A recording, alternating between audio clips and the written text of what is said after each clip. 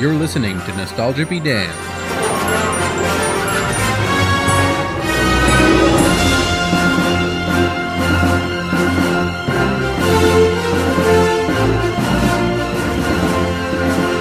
Hello everybody, my name is Zach. I'm Brandon. AKA DJ Cocktail. And there's nothing more determined than poultry with a plan. You're listening to another what is sure to be a dark episode of Nostalgia Be Damned, the show where we take some of your favorite movies, either from your childhood or maybe even longer, just films you feel nostalgic about, and we ruin them. We shit all over them and look at them objectively. Sometimes we look upon them with fond memories, and it's a good revisit. We'll see how we feel about this one, because this week we watched 2000's stop-motion animated adventure comedy, Chicken Run. Long time in the making. Yeah, a ridiculously high-rated movie. I had no idea. Dude, me neither. Well, first of all, this seems like, one, this was a success, critically made a lot of money as well, and it just seems like it's largely forgotten. I don't hear people talk about this movie ever. That's what I was going to say. I thought people didn't like this movie because nobody talks about it. Nobody is ever like, oh man, like, oh yeah, I remember Chicken Run, kind of like I remember Toy Story, but they're rated like roughly the same. They are. And yeah, I think I watched this, right when it came out. I was probably like 9 or 10. I probably watched this from 10 years old to 12 years old incessantly, and then never again. I haven't seen this movie in like 15 years. I saw this in the theater, and then we had the DVD of it, and I remember popping it in once when I was maybe like 12 or 13, and that must have been the last time I saw it, because, man, I don't remember like anything that happened in this movie, and on a rewatch, man, there are some things we have to talk about.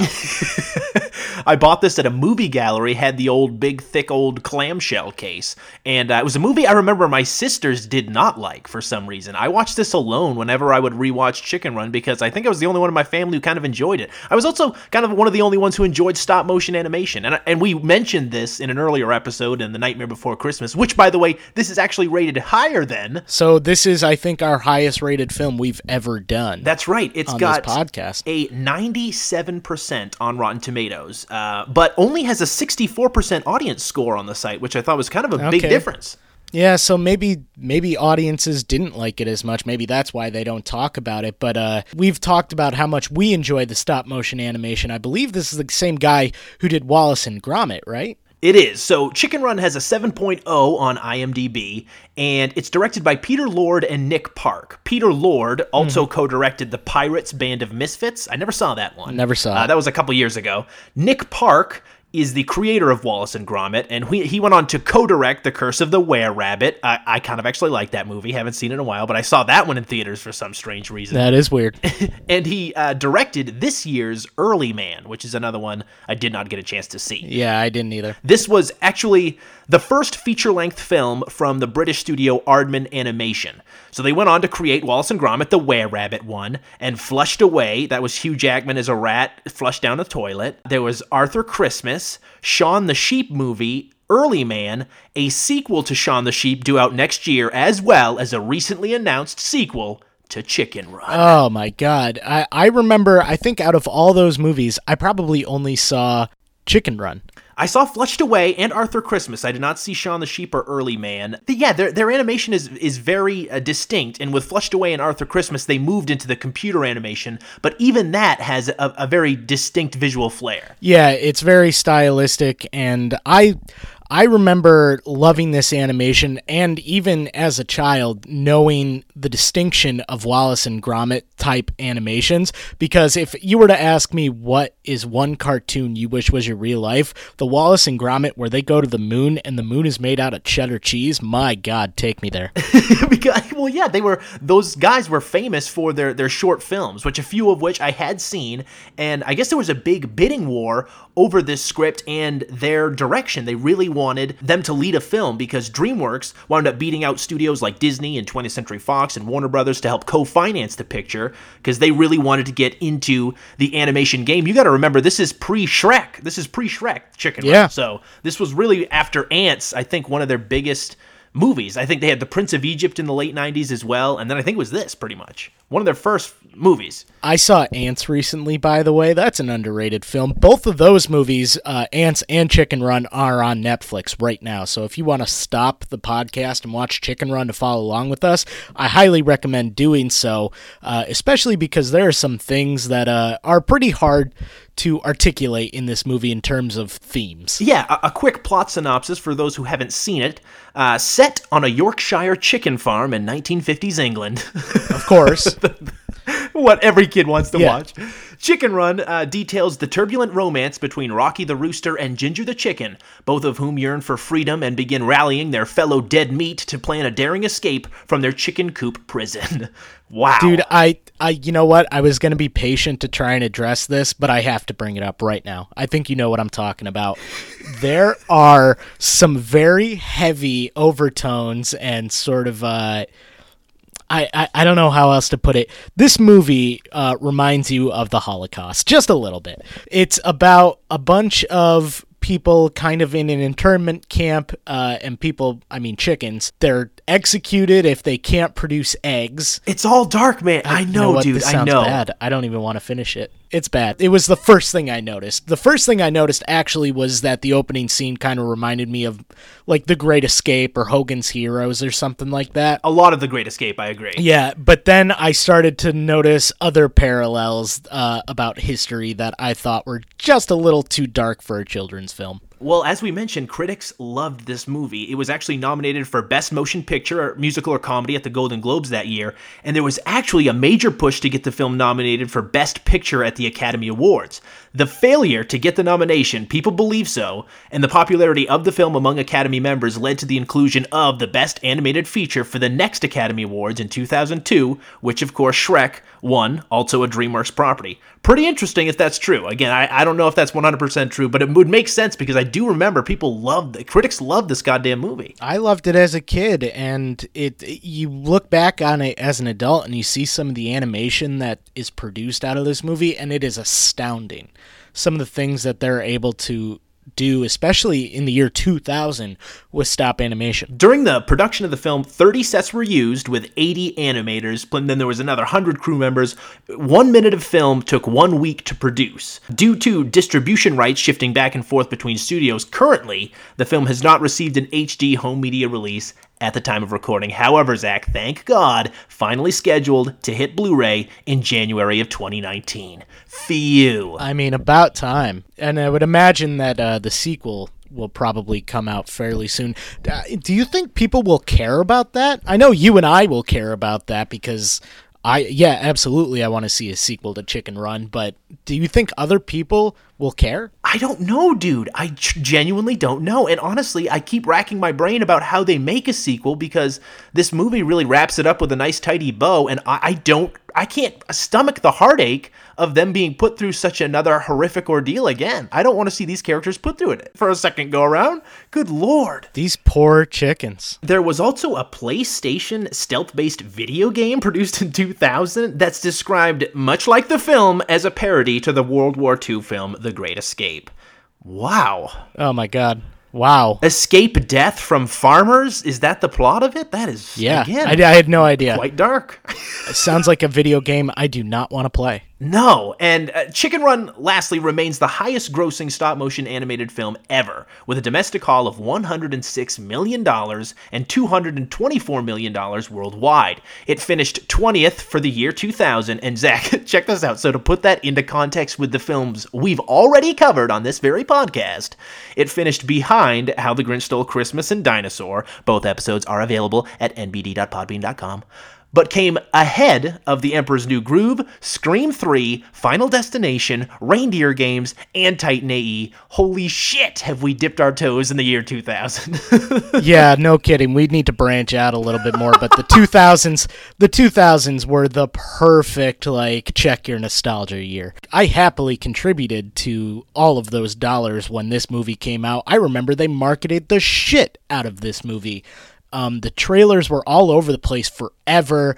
I want to say there were toys at one of the fast food joints. There absolutely were. But I still didn't see this in theaters. I didn't catch it till home video. Yeah, I caught it in theaters and then caught it again when it came out on DVD. So I was very happy that we were doing this, and I'm looking forward to getting into it. All right, let's do it, man. Immediately, right off the bat, I am so impressed with the music in this. Like, the theme in this is phenomenal. I love the score, which is composed by John Powell and I think Harry Gregson Williams, who still has been doing some recent stuff as well. But yeah, I love the opening score. And we're treated to a botched escape in progress where our heroine, Ginger, is caught by Mr. and Mrs. Tweedy and thrown into solitary confinement. Mr. and Mrs. Tweedy, and for the longest time, Zach, I did not know if they were brother and sister or husband and wife, because they treat each other with such, like they're strangers.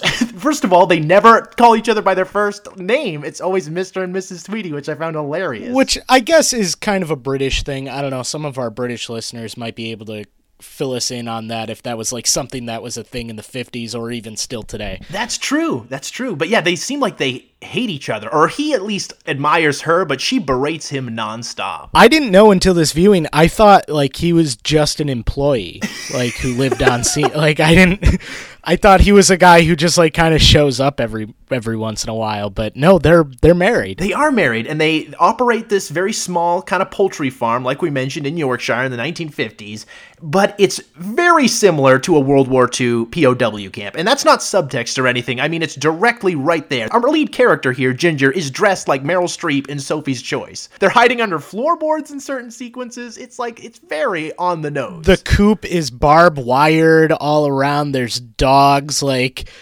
circling the fence, and it's just, and even the shelters kind of look like prisoner of war army barracks. It's so easy just to find the comparison to, like we said, either darker tones if you want to go there, or something like Heart's War or Hogan's Heroes or anything like that. So she's thrown into what is actually solitary confinement. It's like a coal pit or a coal dumpster or some shit. And she's stuck in there for days, and we get this opening credits montage where it shows kind of the daily operations of this farm, as well as the multiple failed escape missions, which she is constantly caught and continues to be thrown into solitary confinement, which I kept questioning, why don't they just kill this fucking chicken? If she's causing this much trouble, just kill this chicken. Well, I was thinking that too. I was also thinking, and it was kind of confirmed later in the film, she says this to Mel Gibson's character. She seems to have no problem getting out of the fence. It's everybody else, all the other chickens, who are clumsy and stupid and shitty. It really lends to how much you enjoy this character. I found Ginger an awesome, female lead character who's not looking to a man for permission to do all these things. She's a very gung-ho, quite a progressive character in the animation field, I thought. She was pretty badass. Yep, and she's also a, these are my people, I'm not leaving without them kind of person, because Ginger is smart enough to just fucking leave if she wanted to. We get a bunch of cuts of them digging under fences. They even at one point build a life-size replica of Mrs. Tweedy and operate it like, 3 kids in a trench coat style. Yeah, there's the watchdogs that are constantly searching around the grounds. There's a deleted scene supposedly of one of them killing the hens, but I guess they found that a little too dark. By the way, this movie's rated G. Just straight G. What? Yeah. And there's they decapitation in the first 10 minutes. They cut someone's head off in this, yeah. They cut off a chicken's head, in the first 10 minutes of this movie. Oh, boy. But I do truly love Mr. and Mrs. Tweedy. Mrs. Tweedy is an awesome villain. She is threatening, and she just takes such great joy in murdering these hens. It's not that, she's doing this for a job. Whenever she goes to search for which chicken to kill that day, I mean, she does it with such glee, and that's what we're treated to. It's like a lineup roll call. She's got a real Cruella de Vil sort of vibe going for her. Yes, absolutely. And the chickens all line up in a row, Schindler's List style, and she walks them back and forth and picks the one who hasn't laid the most eggs. Because, again, there is an actual list. The list is life, and if your name's on there with a 0 next to it for a certain amount of days, you're getting killed. So poor Edwina, this chicken who's just introduced, is pulled, grabbed by the neck, and decapitated. Again, you only see the chipping block. She pulls the axe out, and then you see a shadow of her murdering this chicken. Well, and this is when the audience finally gets the implications, because before this, it's kind of like, oh, the chickens just want to be free. It's cute, ha ha ha. They're there to lay eggs, whatever. They want to be free. And then someone fucking dies. and the gravity of this situation just kind of settles on the audience here. Yeah, Ginger is watching and sobbing from the rooftop. Oh my lord. They cut off my friend's head. Luckily, she has a few best friends in there to get her through. There's Babs, I think, is it Bunty and Mac, I think? Dude, don't ask me. I don't remember anybody's name in this. I remember Ginger, Babs, Fowler, and Rhodes, and that's it. And the Tweeties. The chickens have to essentially trade their eggs for items. So there's these two rats as well, Nick and Felcher, who can get basically contraband from the outside because hilarious that they're used to constantly create these contraptions to try to get themselves out or things that they need to dig their way out or whatever. And yeah, they have to trade their eggs, but literally their eggs are their lives. So they trade in chicken seed for the most part, right? They were trading in chicken seed, and then just at one point, the rats just kind of turn on, and they're like, we want eggs. And instead of being like, she just essentially says they're valuable, doesn't explain to these rats, like, oh, no, we can't give you eggs because our heads get cut off if that happens. Asshole rats. Rats are assholes. Rats are assholes. I do like that one of the rats is voiced by the guy who does the rat guy in Harry Potter. What's his name, dude? Timothy Spall, I believe. He's one of them. That guy always gets cast as rat-like people. Like, poor guy, poor guy. He's great at it. Oh, yeah, he's a great rat guy. But due to, minuscule profits, Mrs. Tweedy is getting fed up with the poultry farm. They're not making enough money, and I guess this farm has been in Mr. Tweedy's family for generations, and she, again, just rips apart his family lineage by calling this whole thing like every one of your predecessors have been poor, and I'm done being poor. We're going to make some actual money. Yeah, insignificant. And she spots a newspaper ad or a magazine ad that says, are you tired of not making enough money or whatever? And it's this how to industrialize your chicken farm. And so instead of harvesting eggs, it's all about the chicken meat itself. It's kind of explained a little bit better later, but if you read really quick, you can see essentially what it does is it takes chickens and turns them into chicken pot pie. Yeah. So they're going to convert the farm into an automated production. Makes sense. Great business intuition there by Mrs. Tweedy. Let's see if she can get it done. There's also another intuition going on with Mr. Tweedy, where he is in this constant back and forth, wondering if he's going crazy. These chickens are pulling one over on this guy. This is some hellish existential nightmare he's living, where he's constantly questioning his reality because he's always looking at the chickens and they're doing something devious, and then he'll turn away for a second to beg his wife to look at the same time, and then they'll be doing just normal chicken stuff. And he's convinced himself, oh, I'm fucking crazy. I'm losing my mind. She's like, you just have to keep telling yourself it's all in your head or I'm gonna kill you.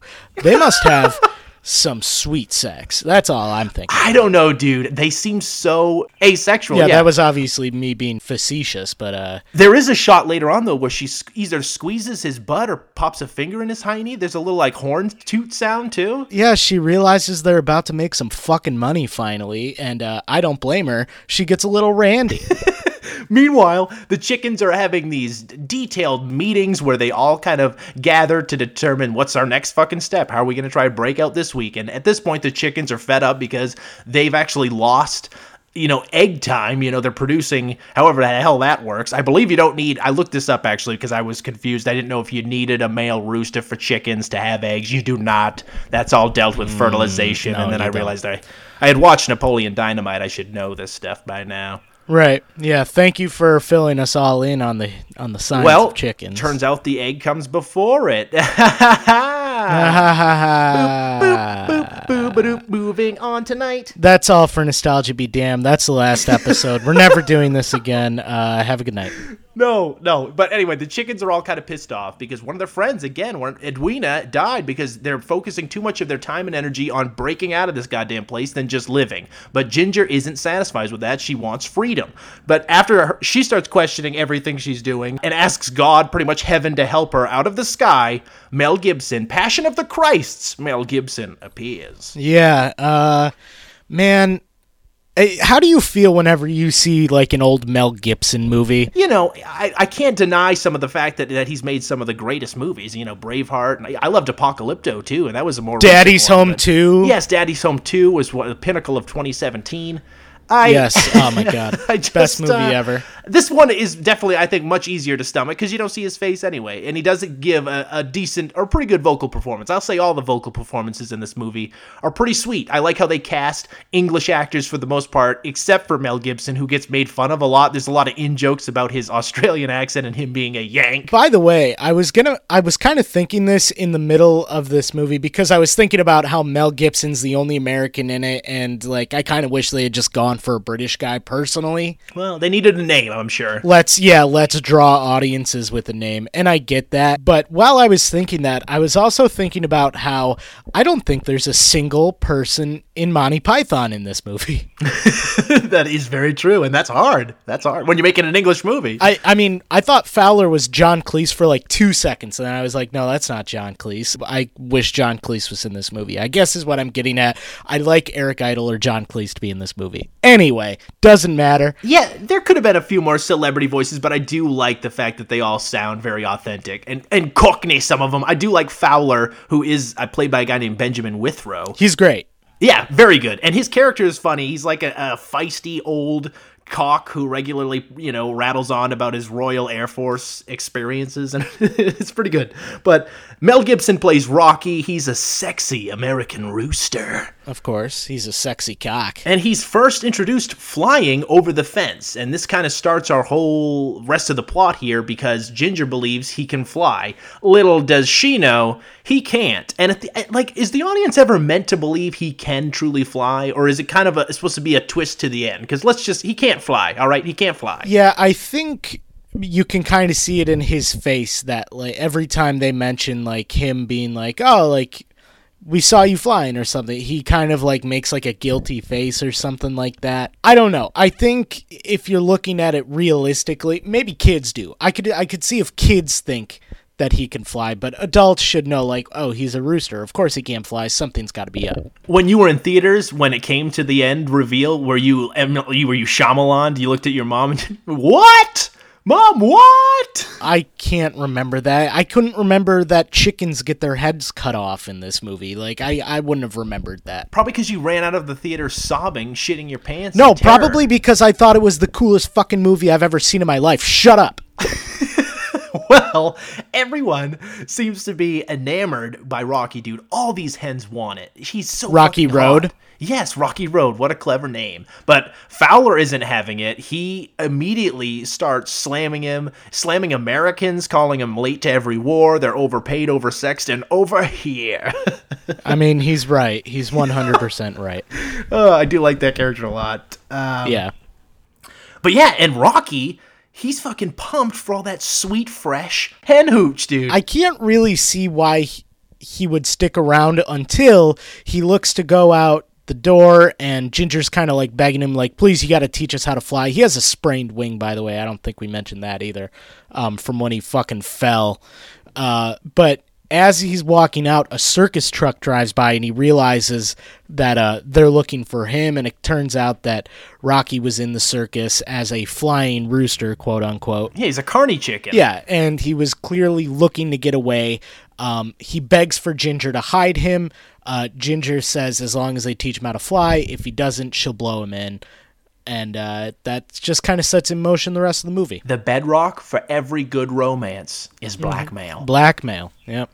Blackmail on top of lies. But yeah, they stuff him in the floorboards in Glorious Bastard style, and the hens are begging for this cock for company. He's like, oh, where should I sleep tonight? And all of them start rushing out. Oh, right here, dude. Come and get some. I love all the animation when the chickens are doing something as like a mob. Like when they all start freaking out or fighting. The animation looks so funny because the eyes are just bulging out all over the place and everybody's kind of screaming in high-pitched voices. Those to me are like the funniest moments in this movie.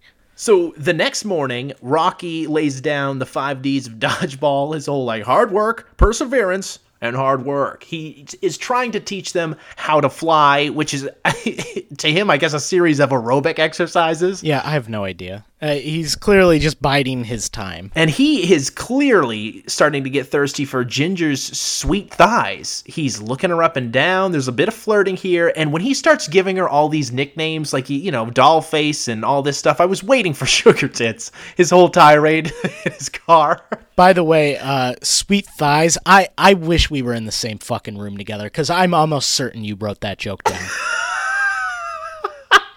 It's tattooed on my forehead, dude, so I'd never forget. Yeah, I fucking knew it.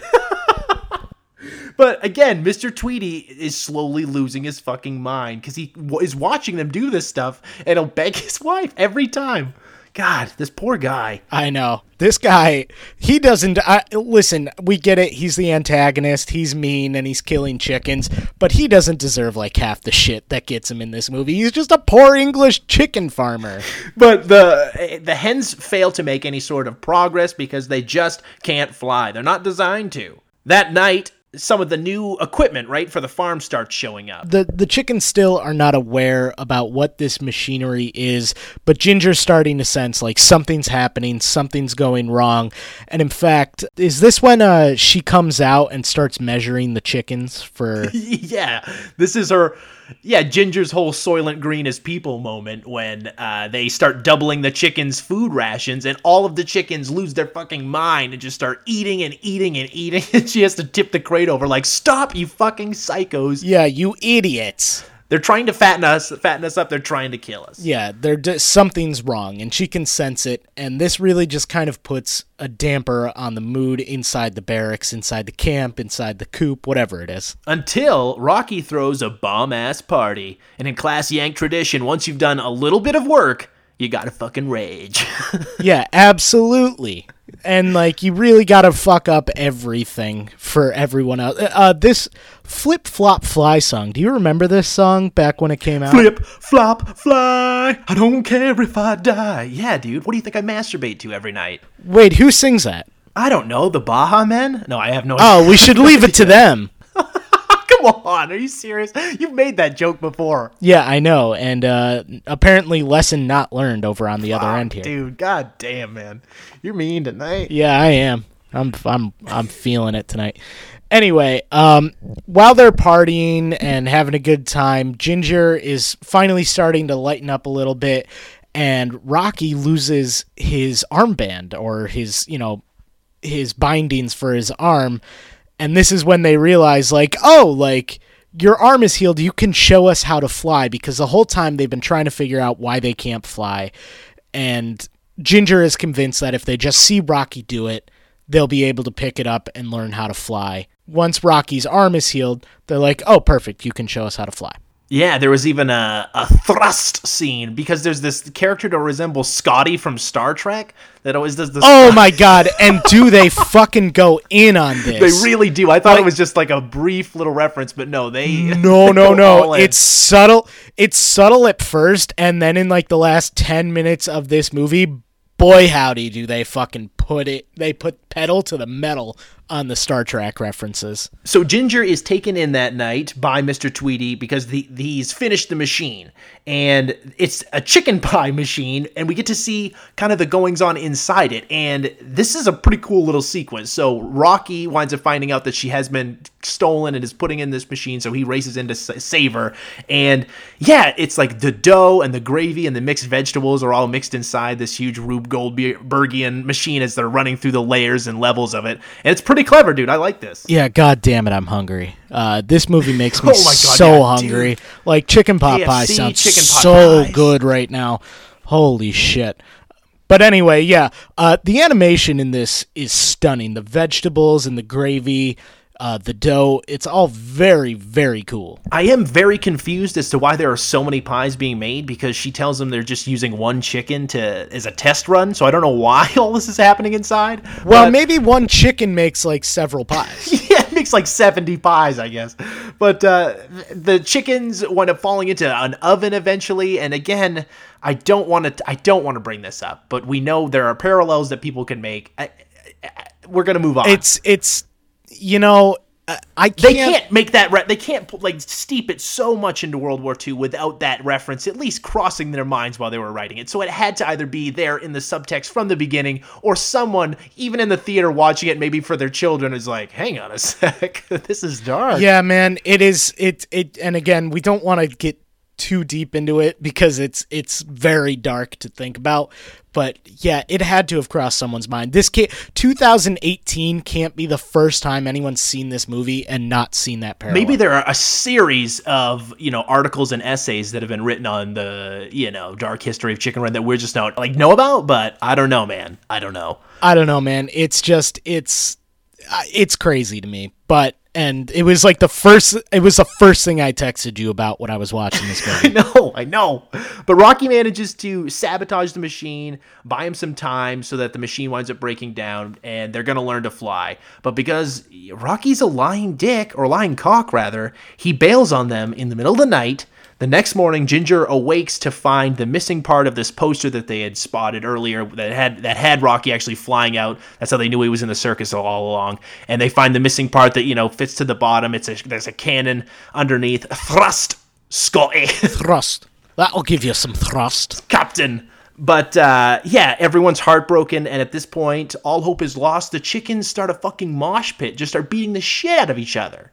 Yeah, it's pretty funny, but this is when Ginger, apparently Fowler has been talking about the RAF for like years and years and years, but nobody fucking asked him what the RAF was.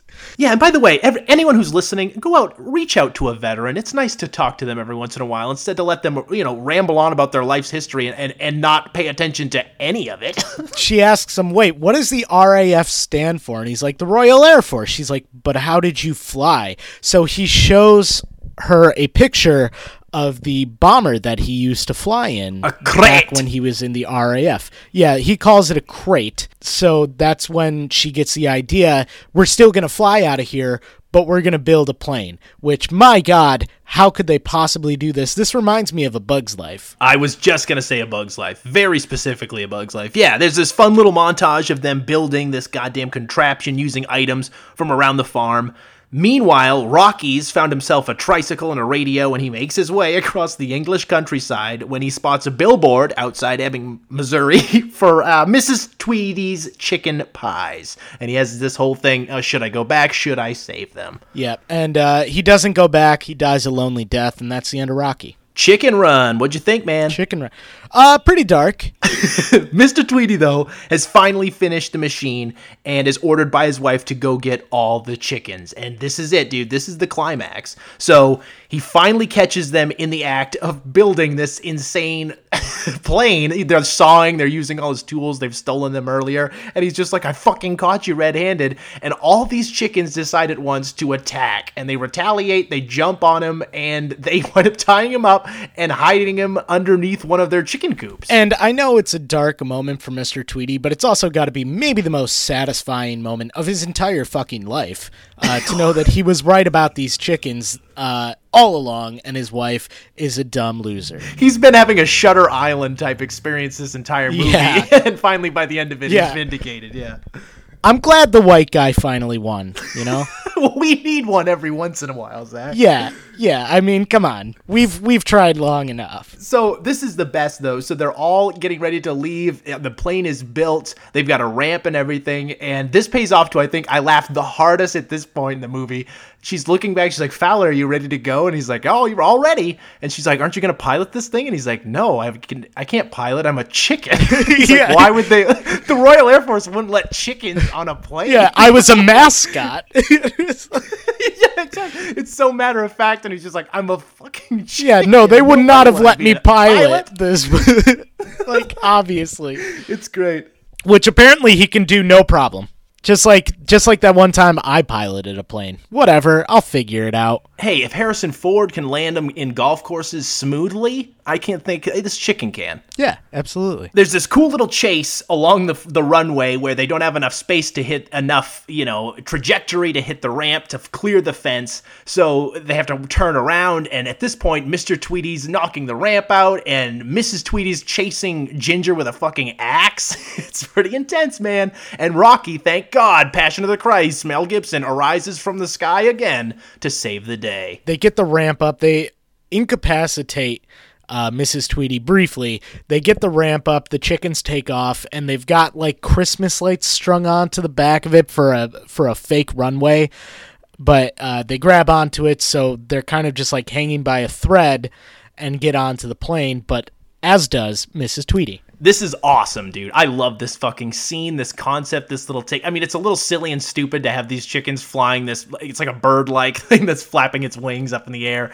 It doesn't make any sense, but the woman, Mrs. Tweety, is hanging on, smacking into billboards and shit. She's hanging on to the Christmas lights, and Ginger realizes, holy shit, we gotta cut this so that she doesn't bring us down. Because, again, they're carrying a full-grown woman. Yeah. She goes down to, like, start cutting the wire with scissors and eventually starts biting it, and there's this amazing quick cut 2 seconds where you believe they might have decapitated a lead character. Yeah, they might have decapitated the lead character and shown it.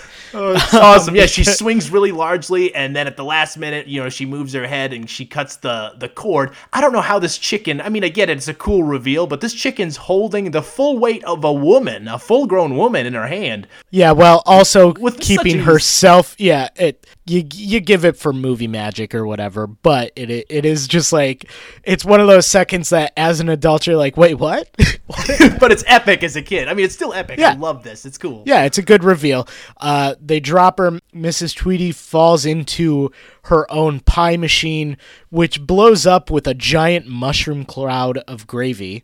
Hilarious. And for a second, I thought, oh, wow, did they just kill the lead villain like that? And no, Mr. Tweety opens up. He's like, I told you they were fucking organized. Yeah. And she starts screaming, and he kills his wife. He just drops the fucking barn door on her. Did it happen? She's gotta be dead. I'd assume she's dead there. But did he kill her, or did the door just fall down? I mean, he didn't stop it, so he's kind of... He pushed it, and he walks away with I think, some happiness. Maybe a smile as we're pulling out. I mean, I have to believe so, because he's my favorite. He's my best friend, so I just have to believe that he walks away. The winner of this movie. The real... Oh, God. The real winner of this movie. We cut to sometime later, and they've organized this dope-ass chicken society where, paradise itself. There's green grass, there's room to roam, and we get a little rat action at the end here, debating the old...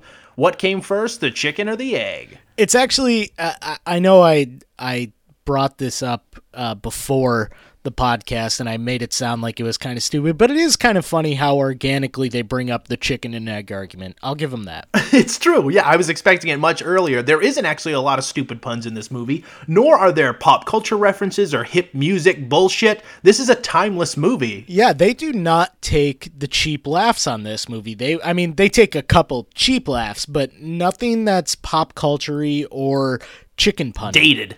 Yeah, I mean, the mice at one point start making puns, kind of like the fucking Muppets in the balcony. Okay, yeah. But so they make a few puns, but they're funny. This movie, we didn't really talk about it too much, but this movie actually has some genuine laughs in it, as for adults. That it does, and that concludes Chicken Run. Zach, what are your thoughts? So I think this is a movie that. Like I said before we started, I didn't expect it to be good just because nobody talks about it, but it is. It's a fantastic movie. The animation is terrific. It's well voiced. It's a cool hour and 22 minutes or something like that. It is not, a slog, so the pace of it is really good. That being said, it wasn't as engaging for me as an adult as I thought it was as a kid. I mean, it's not to say that I hated the movie. I just wouldn't put it as my favorite animated film ever. Definitely worth the rewatch as an adult if you have nostalgia for this movie, and something that I would absolutely bring kids to now. My kids, not someone else's kids. Don't be weird, Brandon. But, I'm going to go ahead and give it more of, I think, a 90. I'm not sure if it's 97. It's not one of the best animated films I've ever seen, but it is damn good. And I highly recommend that you go watch it for nostalgia's sake. I wish I had seen this movie more frequently because it's a movie that I had a lot of fun with. This is a strange narrative to kind of pair with a darker themed story, but they really are going for something, I think, subversive. You know what I mean? Like, it's really not your typical animated feature. And for that reason alone, I think it remains one of DreamWorks' best movies by far, because it doesn't have a lot of that dated material. None of this feels past its prime. There aren't those ridiculous one-liners that characters are spouting off that make you groan. I think that it has a fantastic villain. I love the two characters, but Mrs. Tweedy specifically, I think, is like just a menacing force to be reckoned with. And I think it doesn't overstay its welcome. It's really fast-paced and funny. So yeah, I'm going to go with you. I think it's high 80s, low 90s. I think it's a definite recommend, especially for early 2000s animated movies. This one definitely holds up. And if you haven't seen it in a while, do yourself a favor, check it out on Netflix, or if you're listening to this now and it's before January 2019, look forward to that Blu-ray release because you should check it out. It's good. It's so nice too because it's one of those movies that you can tell they added a lot of things for adults, but it's something that kids can still enjoy too. I feel like so many animated movies will like throw in a naughty joke that kids won't understand for adults, but this one just kind of like hits it right in the middle. I don't think there's an unenjoyable moment for anybody in this movie. And that's typical of a lot of Aardman animation. They don't go for that low-hanging fruit. They really are trying to please everyone without coming off as pandering, I think. And they usually do that pretty well. I think Arthur Christmas, if you're looking for a Christmas movie you haven't seen in a long time or ever, is a pretty decent, kids movie if you're looking for something different this holiday season. So, I mean, that's Chicken Run. I'm glad we got to watch it. Before we get into what's coming up next week, why don't you go ahead? Do you have anything to recommend this week? So yeah, man, I've been doing that Stubbs A-list feature, going as much as I can. Attaboy. So I saw 3. I saw Ralph Breaks the Internet, The Front Runner, and Creed 2. Creed 2, pretty awesome. Definitely recommend. I enjoyed it. If you like the first Creed, I can't imagine you not enjoying this one. I think it's a little more formulaic. However, I do think the performances are a bit better. I don't think Rocky himself has enough to do here in comparison to Creed. He's not going to get a Best Supporting Actor nomination or anything, but it's a good one. I'm okay with that. I'm kind of over Sylvester Stallone's Rocky, honestly. I even thought that in Creed. I was like, I'm just getting a little too much Rocky in this. I'm far more interested in the younger Creed than I am in Rocky, so I'm okay with that. I still didn't see it, despite me saying last week that I probably was going to. You should check it out, man. Ralph Breaks the Internet, I think it's not quite as good as Wreck-It Ralph. It was a decent Disney sequel. I think it has a great last third, but I think that middle chunk there's some funny bits here and there, but it really meanders, and it doesn't have, I think, the focus the first one had. The Front Runner was one of those movies I thought I was going to really enjoy. It's all right. It's nothing. It didn't do well in the box office in comparison to what they thought it would for a limited release movie. It's a Hugh Jackman political movie, and I think it's probably just because people are fucking burnt out with politics. But it's Jason Reitman, so it's a decently directed movie, but it's one you could probably wait for home video. And the one I wanted to ask you about on Netflix, did you get a chance to check out The Ballad of Buster Scruggs? It's so funny because that's what I was going to recommend. That's what I thought you were. One of my two recommendations this week. I am such a massive Coen head. I think if I'm gonna list off my top 5 movies, there's potentially 3 Coen Brothers movies just in that top 5, and then maybe like 5 of them in the top 10. I love the Coens, so when this movie came out, I jumped all over it. It's in a Western anthology, and for anybody who follows the Coens, their last Western that they did was the True Grit remake, which was fantastic. This movie, it's great. It's really good. There's a lot of Coen regulars that you get in there in terms of actors. Some of the stories are really funny. Some of them are remarkably dark and a lot of black humor in it, much like any Coen film you're going to see. A couple of the stories are stronger than others, and that Buster Scruggs story in the beginning, I could watch an entire movie with that character, to be 100% honest. Yeah, me too. And it's only like a 20-minute it's only like a 20-minute story, but like, my God, I could watch an entire Buster Scruggs thing.